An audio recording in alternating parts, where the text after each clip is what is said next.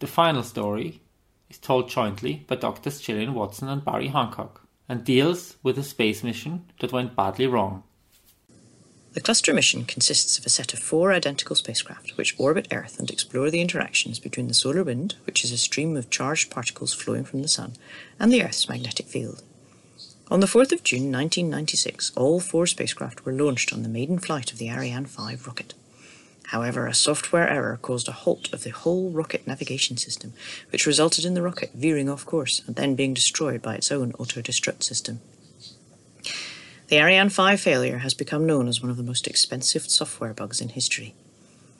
The area around the launch site in French Guiana is a swamp, and this was what the remains of the rocket and spacecraft fell into. Recovery squads reputedly braved crocodiles to go and retrieve as much material as they could, and some of the more recognizable instrument pieces were returned to the institutions that made them. Amazingly, a few of the instruments were still found to be operational. Space instruments are necessarily designed to withstand the rigors of launch, where the spacecraft are shaken vigorously, so although lightweight, they are very strong. Luckily, funding was received to rebuild the entire mission, and 4 years later, the second 4 cluster spacecraft were successfully launched, this time using 2 separate Soyuz rockets, each with a pair of spacecraft on board. This is one of the sensors from the electron detector called PEACE, or Plasma, Electron and Current Experiment, which was built by engineers in the Department of Space and Climate Physics at University College London. The official 2-year mission start was the 1st of February 2001, and I am happy to say that we are now into the 18th year of that 2-year mission, and the PEACE instruments continue to function almost as new. It was the day of the launch. The whole lab was gathered in the common room to watch. Bottles of champagne and glasses were laid out ready. The TVs were showing the countdown. We all watched the Ariane 5 and the 4 cluster spacecraft lift off. After a short while, the launcher seemed to deviate from its trajectory.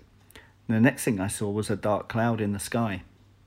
A colleague standing next to me said, "Is it supposed to do that?" I replied, "No." After a few seconds, I said to him, "It's gone. It's been destroyed." All I recall after that was silence. After a short while, the champagne and glasses were cleared up and put away. Most people in the room were in a state of shock. Some were visibly upset. I saw one person in tears. For me, cluster represented 10 years of my life. It was the peak of my career, but strangely I didn't feel anything. I had done my job to the best of my ability and my work was done. Later on, there was concern about Chris, a team member who was at the launch site, and he was at risk of the toxic fallout from the explosion. There was relief when he managed to call in to say that he was shaken, but okay. The day had some good news. After this, I went to the pub with a group of workmates.